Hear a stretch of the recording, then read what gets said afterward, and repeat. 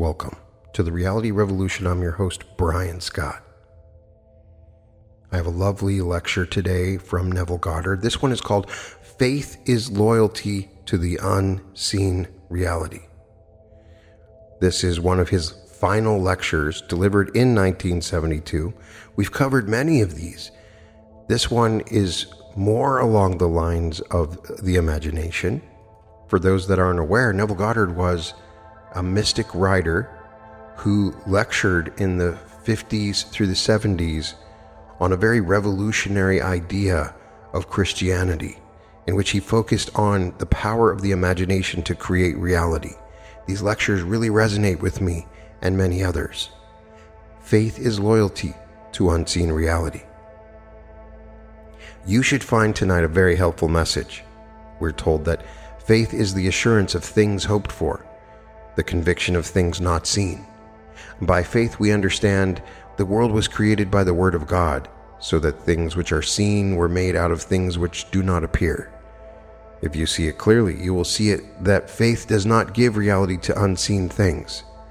It is loyalty to the unseen reality that gives meaning to the word faith. All things exist, eternity exists, and all things in eternity independent of creation. So on this level, the shadow level, we do not see the reality. We do not see the source, the cause of it all. That's where we are called upon to exercise faith, loyalty to unseen reality. It really is the abandonment of self. It's an act of self-commission. A man cannot commit himself to what he does not love. And scriptural faith is faith in God. So any idea that we have of God, which does not spontaneously call forth out of our heart the feeling of love, is not a true idea of God, for the whole basic matter is that God is love. I speak from experience. I stood in the presence of infinite love in its man. So I do not have the problem that others would have concerning this presence that is love. I can yield to him instantly, or I know he exists. I know he exists in me. I also know he exists in you, but you may not be aware of it. I can only ask you to believe it and yield completely to this presence within you. For by him all things are made, and without him was not anything made that is made. So tonight we will show you what I have done in the past with great success and how it operates. Now, if I wanted something in this world, and who doesn't, I would formulate an act which would imply that I have it. And then in my imagination, I would simply, having performed the act, I would yield completely to this being within me to execute it. I would fall off into sleep convinced that he heard me, that he saw my act in faith. For we are told in the same 11th chapter that I quoted when I first started, the 11th chapter of the Epistle to the Hebrews, that we must come to God believing that God exists. For unless we believe that he exists, we cannot please him. So, who would draw near to God must believe that he exists. Without faith, it is impossible to please him. And so, if I took the 13th chapter of Corinthians, Paul's wonderful hymn in praise of love, and paraphrased it, though I speak in tongues of men and angels, and though I had the power of prophecy, that I understood all mysteries and all knowledge, and though I gave all that I have and gave it away, though I gave my body to be burned and had not faith, I cannot please him.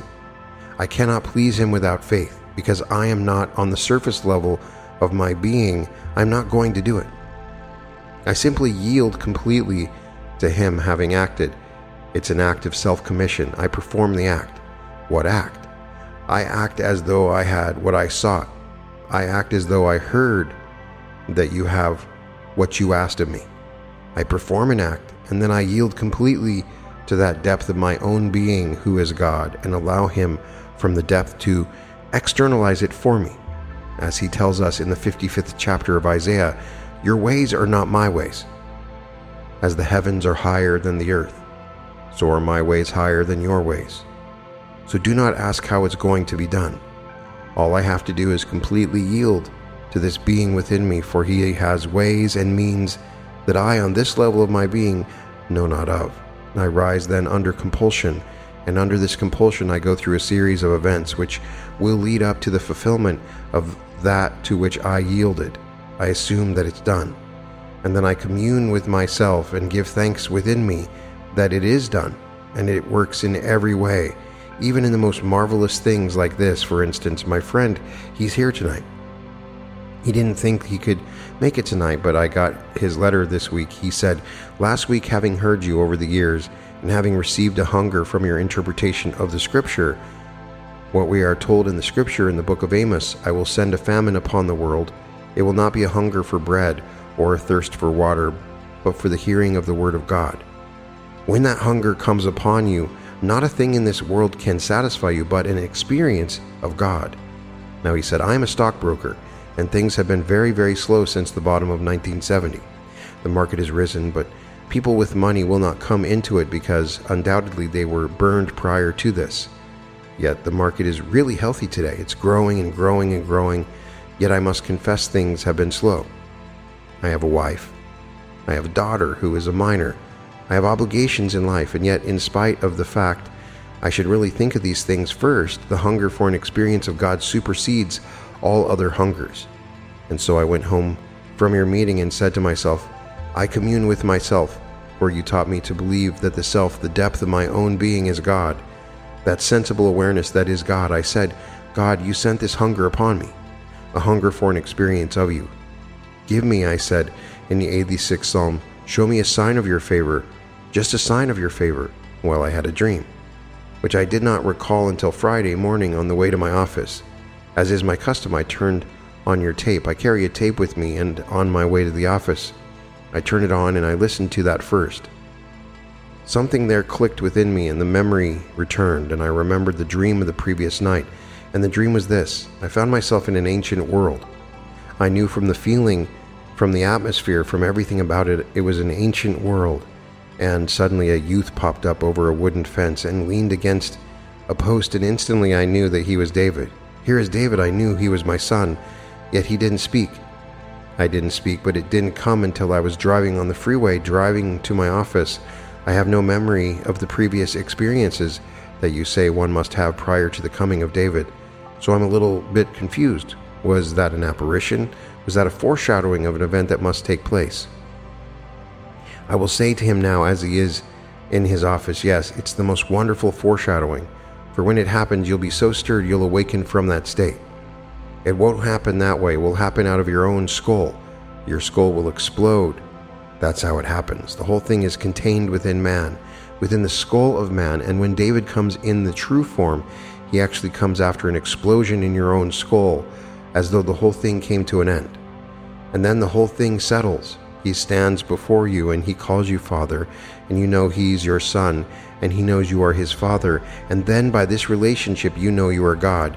So this is the most marvelous adumbration for sharing in a not altogether conclusive or immediately evident way, but who knows the time it could happen now in the fullest of itself tonight, tomorrow. I'm not going to predict when it's actually going to happen, but I do know it will happen. He's been given a sign. Show me a sign of thy favor, and the sign came. So I tell you tonight's subject is on faith, and faith is something that we must all grasp the significance of. For without faith, it is impossible to please him. And if he makes all things good, bad, and indifferent, and makes them through faith, find out the mystery of faith. Now, faith does not give reality to the unseen things. It is loyalty to the unseen reality, for all things exist. If you only saw it, everything in eternity exists. Man exists. Man is part of the eternal structure of the universe. He doesn't grow out of a worm, as our evolution is saying. Evolution is confined to the affairs of man, not to the creation of God. Yes, I take a hoe and then I turn from a hoe, digging the little land with a hoe into a tractor. Then I'll find something far better than the tractor, so I will swim across the ocean, or rather swim across a little river, and then I will find a raft that will take me. Then I'll find a little boat that will take me. Then I'll put a sail on it, and that'll do better. Then I will take something more than the sail, and I'll find something with steam. Then I'll go beyond the steam and I'll find nuclear energy. And this is simply evolution in the affairs of man. So instead of walking across the continent, I now fly across the continent. That's evolution in the affairs of man. But there is no evolution in the creation of God. It still remains a theory, a marvelous theory. And we are all under compulsion to study it and all right to pass our lessons in evolution as though the thing was proven. There isn't one single bit of evidence in the world to support the theory, the hypothesis of evolution, not one. Yet it's compulsory in all the universities of the world as though it had been proven in the affairs of man, yes, but not in the creation of God. Man as he is and all things as they are eternal parts of the structure of the universe. Eternity exists and all things in eternity independent of creation, which was an act of mercy. So when God said, "Let us make man in our image," man existed. He didn't say, "Let us make something, call it a man." Let us make man. Man existed in our image and God became man. There's no way to make him in his image until God actually becomes man. So God became as we are that we may be as he is. And he's not pretending that he is a man. He has completely forgot that he is God and lose all memories of his power that is God and take upon himself the weaknesses and the limitations of man. And in this, he now is pouring himself into his own likeness, which is God. He's raising within himself that which he became, redeeming everything in his world. That is the power that is God. Now, while we are here as man, you want to be, and you name it. You want to be successful in the world of Caesar and dollars and cents, nothing wrong with it. You want to be a successful doctor, successful lawyer. I don't care what it is you want to be. Well then, formulating so it will read your mind's eye, what would it be like if it were true? How would you see the world if you were now the man that you would like to be? See it in your mind's eye, and then yield yourself completely to the depth of your own being. How do I do that? You fall asleep in the assumption, I dare to assume that I am the man that at the moment reason denied, and then fall asleep in the assumption, leaving it completely to the depth of my own being to externalize it in my world. I will wake tomorrow morning under compulsion to do certain things, which I had not formulated, I hadn't determined. I find I'll meet the right people, I'll do this, I'll do that, I'll do the other, and it all adds up towards the externalization of my assumption. Just as in his case, he now has a sign of God's favor.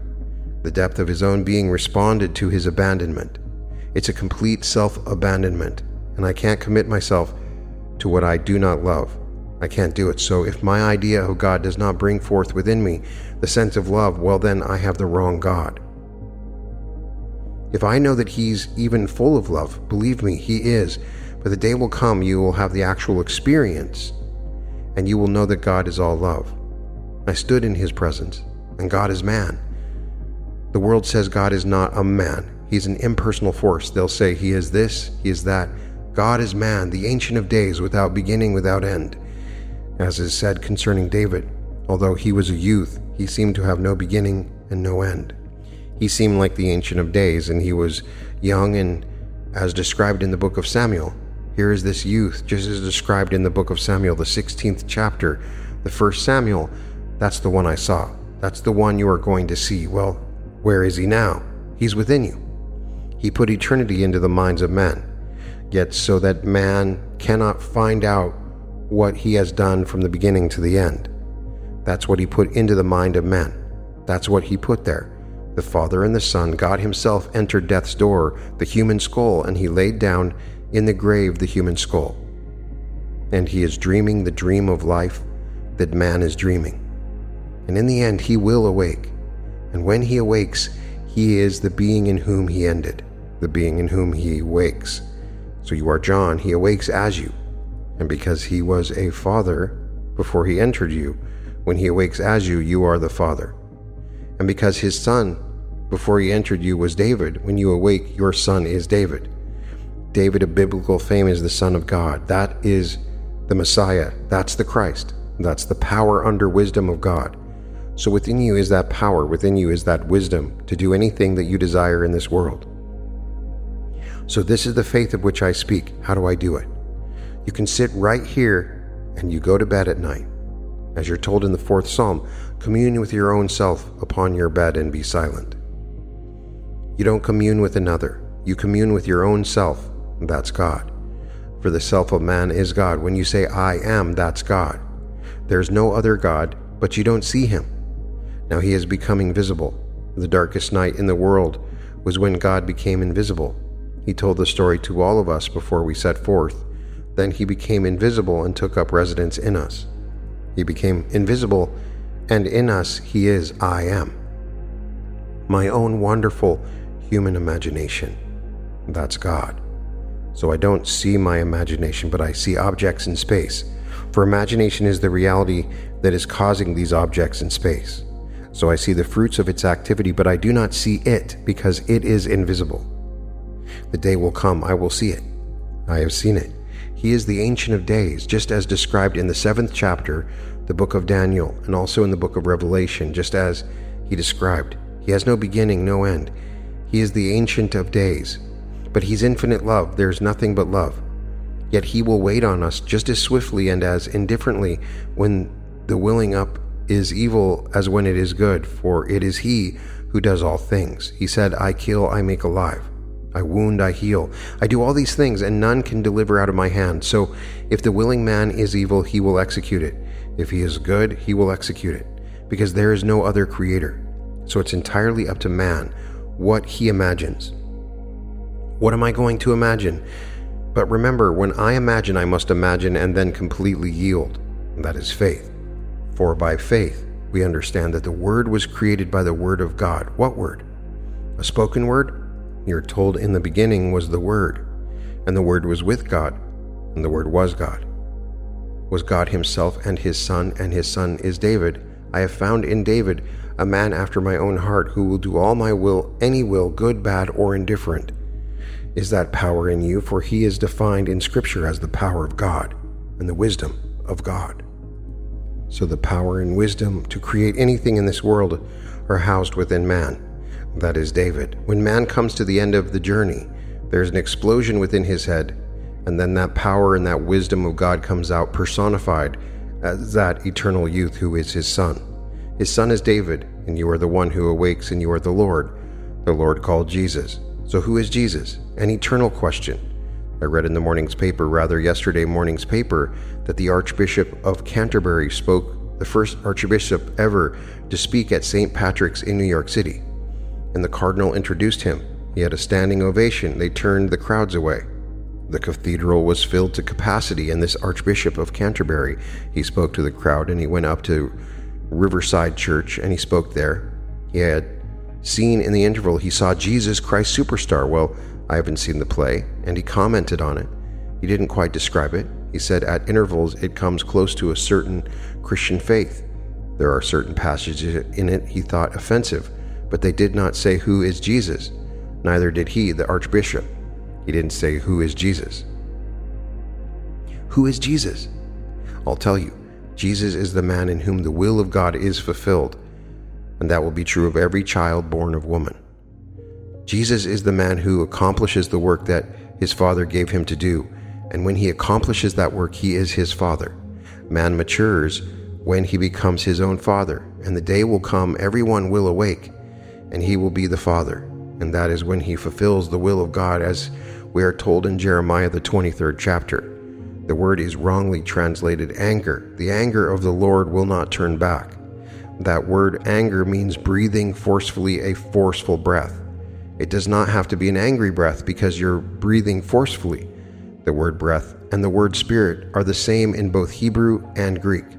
So the Spirit of the Lord will not turn back until he has executed and accomplished the intents of my mind. In the latter days, you'll understand it clearly. From the very end, you'll understand he will not turn back because he has a purpose. The purpose is to transform man into God. As God, not something just to reflect him, but as God. So you came down. You are the gods that came down. You are the Elohim. You've been taught to believe you're a worm. You came out of the swamp, and then suddenly you became a tadpole, and you became something else, and finally you find yourself a man. Forget it. You are the gods who came down from heaven and assume the restriction, the limitations of man. This is the limit of contraction, and you assumed it. And you are going to fulfill a definite purpose in man. while you walk the earth as man, that predetermined plan will erupt within you, and the whole thing will unfold within you, beginning with the resurrection. The resurrection did not take place in the Near East, in some little place where they are looking for it now. It takes place in man. Man is where God is buried. The Holy Sepulchre is the skull of man. It's not in the Near East. The Bethlehem that they are talking about is in the skull of man. Zion is the holy place where he dwells. That's the skull of man, and the whole drama unfolds within man. And man awakens within himself to find himself completely sealed within his skull. And he comes out like a child being born out of his own skull. And then a few months later comes an explosion in his skull, and that compartment that contains the Son of God, who in his will, who in his wisdom releases the Son. "You would not let my soul remain in hell," said he in the 16th Psalm. So he brings him up. He resurrects his Son, and the Son is David. And David, looking at the Father, and the Father for the first time knows who he is, memory returns, and the Son was the one who revealed him to himself. So the whole drama unfolds within man, and the whole thing is contained within the skull of man, has nothing to do with anything on the outside. They're looking in vain, all the archaeologists, and they bring back all this nonsense. I was on TV one night with one archaeologist, and then a Baptist minister and a Seventh-day Adventist minister, and here I am, all these groups around me, and this man brought a piece of cloth, and he said, "This is taken from the tomb of Christ." I said, "Are you kidding?" No, he was sincere. He was very serious. He's an archaeologist. This is where, in some strange way, light has impressed upon it this cloth, the image of Jesus. I said, "You are an archaeologist," and he was brought there with the Seventh-day Adventist, and here's the other fellow, he's a Baptist, and I have no degrees. None of these things that these fellows have. I said to the archaeologist, "Tell me, do you look like that picture?" He said, "No, that's the picture of Christ." "But don't you know Scripture? It does not yet appear what we shall be. What we know, that when he appears, we shall be like him, and shall see him as he is." Do you look like him? You'll never see Christ save, you'll see him in yourself. You are the Lord Jesus Christ. The Baptist then said, "You have just taken from me 2,000 years of Christianity." I said, "I can take it from you. I should, because if it's true, I can't take it from you. But if I have taken it from you, well then it's good. I've taken it from you." He didn't like that. All this nonsense, this piece of cloth, mind you. Well, that's our great writer said, Mark Twain. He went across Europe. Now as he traveled, they brought pieces of cloth. He was taken from his robe, and this, the piece of wood that was taken from his cross. He said, if you took all the wood together, it would build a huge house. That was the cross he bore on his shoulder on the way to Golgotha. Take all the little pieces of cloth together, they could actually clothe an army, and people fought for it. Can you imagine that? They're looking at the holy cloth, holy piece of wood. There is nothing outside of man. The whole drama takes place within man. He has nothing to do with anything outside. You're living in a world of shadows, and the drama is within. So let us now get back to the simple approach of faith. Do you know that you want either for yourself or for another? Construct a scene which would imply the fulfillment of your dream. Just construct it. Enter into it as though it were true. Feel what it would feel like if it were true, and give thanks to the one who is going to execute it. It's your own being. I grant you, but he is the depth of your own being. He is the Father. You haven't found him, but he is the Father, and you are now on the surface of your being. So fall asleep in the conviction that things are as you desire them to be, in confidence that he will execute it. I use the word he, it's yourself.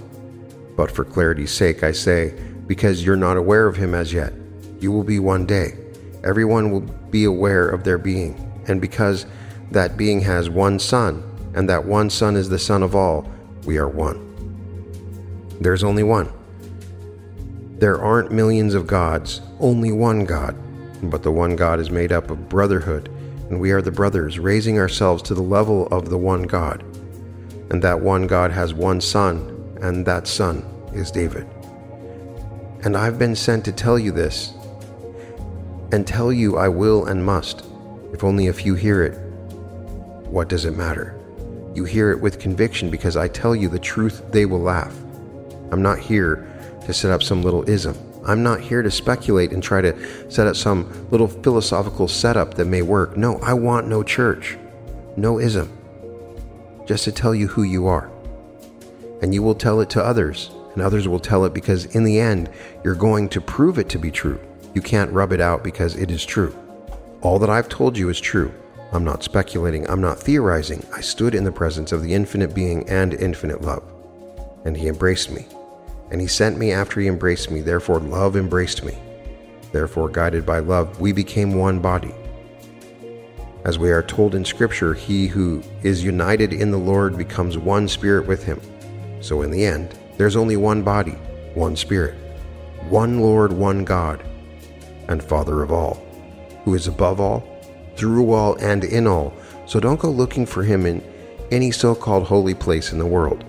People are misled morning, noon, and night by so-called holy men. Forget it. Man comes to you telling you he is a holy person. Turn around and start running. All these holy fellows, they just simply meet you and meet another crowd, and next thing they do, they run to the bank. What was in your pocket? Just pick that one fellow here. He is flying off to Switzerland. He was in Spain after having collected a fortune. They found 300,000 on him. And he was at the Maharishi that came up through this country. It wasn't the Maharishi. It was his secretary running off to Switzerland, where you'll put it into your Swiss bank. And all the people will fall for it, morning, noon, and night. And if you're taken over, you hate to hear it, because people hate to know that others know they were beguiled. And so those who gave their fortune to him, $500 to teach them how to meditate, of all the nonsense in the world, teach you how to meditate. It's just a simple thing. You don't meditate on your navel. You don't meditate on any of these things whatsoever. You know what you want. What would the feeling be like if it were true? What would it be like? Assume the feeling of the wish fulfilled. Well, anyone can do that. A child can do that. What would it be like if it were true? That's meditating. Now yield completely, and the being within you will take that and externalize it for you. Meditating on your kundalini and all this nonsense, it hasn't a thing to do with it. And going into so-called diets will not commit you or commend you to God. He gave you a palate, didn't he? Well, then exercise the palate too. And so I'm going to go on a certain diet. A friend of mine went on the diet of things that you should only feed parrots. But she isn't a parrot, eating pumpkin seeds, eating all these things. If you really enjoy them, but don't tell me that you really enjoy them. Of course, you could acquire a taste for anything. I don't. So you can't. But exercise that God-given gift. It's a palate, and simply enjoy it. So to come down to the night's message on faith. By faith, the worlds were created by the word of God. Faith does not give reality to the unseen things. Faith is loyalty to unseen reality.